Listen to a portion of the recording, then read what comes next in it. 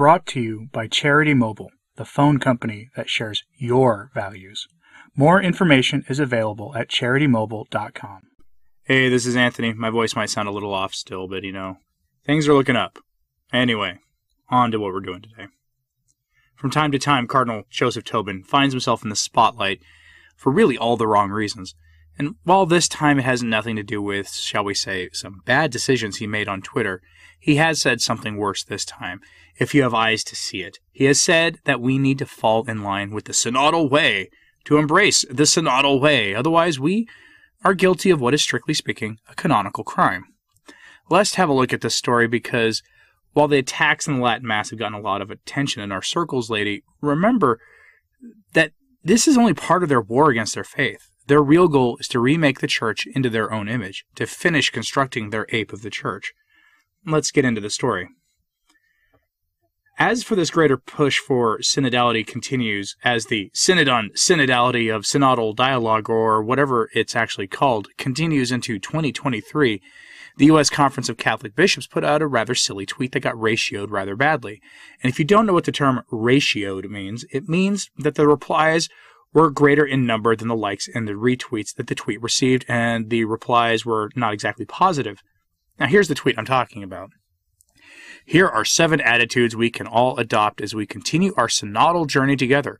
Which one inspires you the most? Let us know in the comments below. And some tagging another synodal account. And then learn more about how you can participate in the synod at website.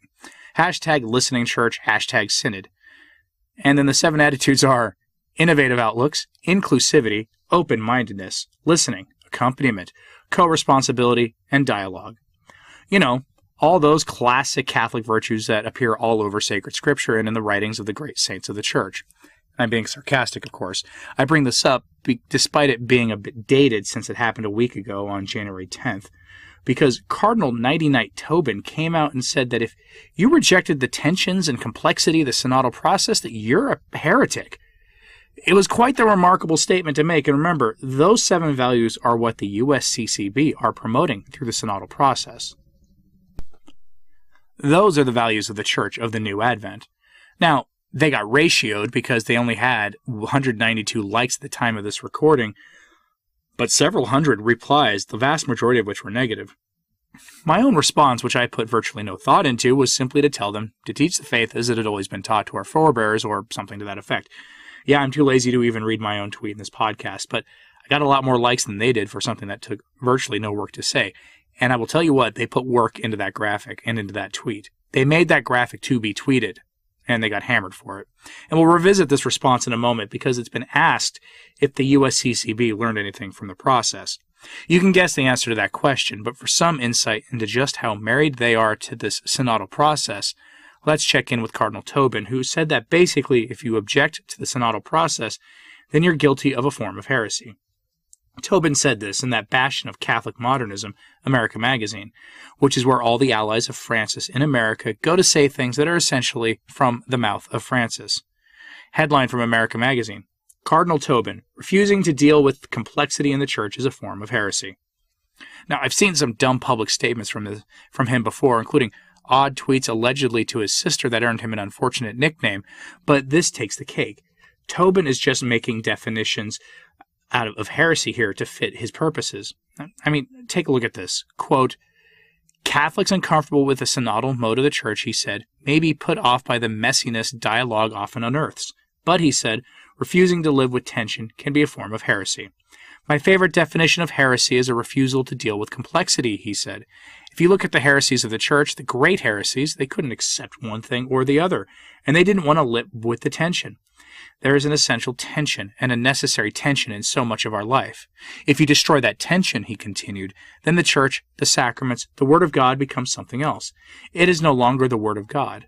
The Cardinal said he is hopeful that churches can open their doors and listen deeply, but he is also aware that the process may not be easy. We have a long way to go in coding into our ecclesial DNA this way of being church, he said. End quote. In other words, the synods will change the church forever, and if you're a heretic, if you are a heretic if you disagree. Well, guess what? I'm a heretic according to the modernists, and I'm completely fine with that. Tobin redefining heresy isn't that surprising, but let's actually find out what heresy means, because it is a word that's thrown around too much these days, and frankly, Tobin's use is an example of it being thrown around to the point of losing its meaning. But words have meanings, and they should be used carefully, especially ones loaded with meaning, like heresy. NewAdvent.org provides this definition from St. Thomas Aquinas and then builds on it. Quote, St. Thomas in the Summa defines heresy, a species of infidelity in men who have professed the faith of Christ to corrupt its dogmas. The right Christian faith consists in giving one's voluntary assent to Christ in all that truly belongs to his teaching. There are therefore two ways of deviating from Christianity. The one by refusing to believe in Christ himself, which is the way of infidelity, common to non-Christians and our so-called elder brothers. The other by restricting belief to certain points of Christ's doctrine, selected and fashioned at pleasure, which is the way of heretics. The subject matter of both faith and heresy is, therefore, the deposit of the faith, that is, the sum total of truths revealed in Scripture and tradition as proposed to our belief by the Church. The believer accepts the whole deposit as proposed by the Church. The heretic accepts only such parts of it as commend themselves to his own approval. End quote. What Tobin is doing here is taking the synodal process and saying that it is akin to revelation. That's if he even knows what the meaning of the word heresy is, which, as a hyper-modernist, is truly debatable. He seems to be using the word heresy to mean, I don't like that you don't like where we're taking the Church and will use force if necessary to make you comply. That should be concerning, but at this point, the Bergoglians aren't really full of surprises anymore. But they've elevated this to very nearly the level of revelation because they're telling people that the Holy Ghost will be guiding the synodal process. Remember, this is a process that virtually no one has participated in yet in most places, with empty meeting halls being reported in pretty much every diocese everywhere. Yet they say this will be the movement of the Holy Ghost directing the Church to change things. And here's where Tobin hints at it. Quote, Synodality is a way of being church, based on the ideal that all the baptized are walking together with a shared attention to the Holy Spirit. Cardinal Tobin, the Archbishop of Newark, said in a keynote address to the Cathedral Ministry Conference, which is taking place this week in Chicago. End quote. A way of being church with shared attention to the Holy Spirit. Okay then. But remember, we consistently see people agitating for changes to what the Church teaches in all matter of things, on all the tough issues, and to make the Church more open to anyone who wants to receive the Eucharist without any of that messy conversion stuff. And that's, by the way, why they have to push the trads like us to the fringes of society. That's why, because we don't want this to be done to Christ's Church.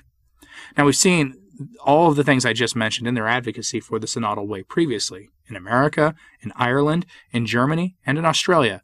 It's all one big hot mess, but they have a very real goal, hence their use of the word heresy, and that goal is to remake the Church in the image of Francis, the Vengeful One. Which brings me back to the USCCB getting ratioed on Twitter. A writer for Pillar Catholic reached out to the USCCB and asked them about getting ratioed on Twitter, and if it would have any effect on how they move forward. Obviously not, but here's what the Pillar article describes. Quote, the posts were, in the vernacular of the social media milieu, ratioed.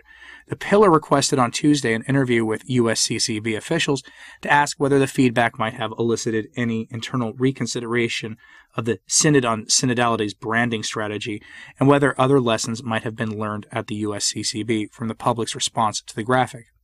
In response, Richard Kolk, Executive Director of the USCCB's Department of Justice, Peace, and Human Development, who was appointed last summer to be the USCCB's liaison for the Synod of Bishops on the topic for synodal church, communion, participation, and mission, told the Pillar that, as you know, many dioceses are engaging in specific plans for communication, dialogue, and virtual or in-person meetings to discuss the topics and questions as formulated in these synodal materials.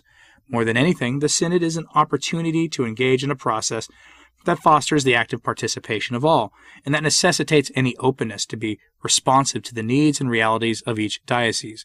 This is how we become a listening church that journeys together. As the Synod materials anticipate, this will result in fruitful conversations that, at times, may be frank and challenging. The USCCB will continue to support these endeavors through the preparation of supplementary resource materials, procedural guidance, and information sessions designed to encourage and share best practices in the hopes of fostering the active engagement of as many as possible. End quote. It's worth noting here that the hashtag these guys use to promote the Synod is #ListeningChurch. But of course, when they're told things that go against their goals, they stop listening. I'm as surprised as you are by this, which is to say, not at all. Now, it's obvious that the whole point of the synodal process is to change the faith to fit the sensibilities of our rulers and to make sure that its force as something that can change the world be taken from Christ the King and placed into the hands of the spirit of Antichrist. Those going along with this, and Francis first and foremost, are engaged in perhaps the most twisted error of their entire time running the church, which is saying something. The late Father Adrian Fortescue, an early 20th century Catholic theologian, reminds us of what the job of the Pope in the hierarchy is. He was clearly responding in a way to the crisis of modernism 100 years ago, and his words are still relevant today. Quote, "Even in religious matters, the Pope is bound very considerably by the divine constitution of the Church. There are any number of things that the Pope cannot do in religion. He cannot modify, nor touch in any way one single point of revelation Christ gave to the Church. His business is only to guard this against attacks and false interpretation. We believe that God will so guide him that his decisions of this nature will be nothing more than a defense or unfolding of what Christ revealed. The Pope can neither make nor unmake a sacrament. He cannot affect the essence of any sacrament in any way. He cannot touch the Bible. He can neither take away a text from the inspired scriptures nor add one to them. He has no fresh inspiration nor revelation. His business is to believe the revelation of Christ, as all Catholics believe it, and to defend it against heresy." End quote. Now that comes from his work, The Early Papacy, published back in 1920. The job of any prelate, from deacon to pope, is to preserve the faith, not change the church. The bunch in Rome need to be reminded of that in our time. So, are you a heretic by Tobin's standard? Do you care that they're saying that essentially we're not Catholic for objecting? Let me know in the comments, please. And like and subscribe if you haven't. It really does help. And thanks for your patience with my vocal cord issues. As always, pray for the church. I'm Anthony Stein. Ave Maria.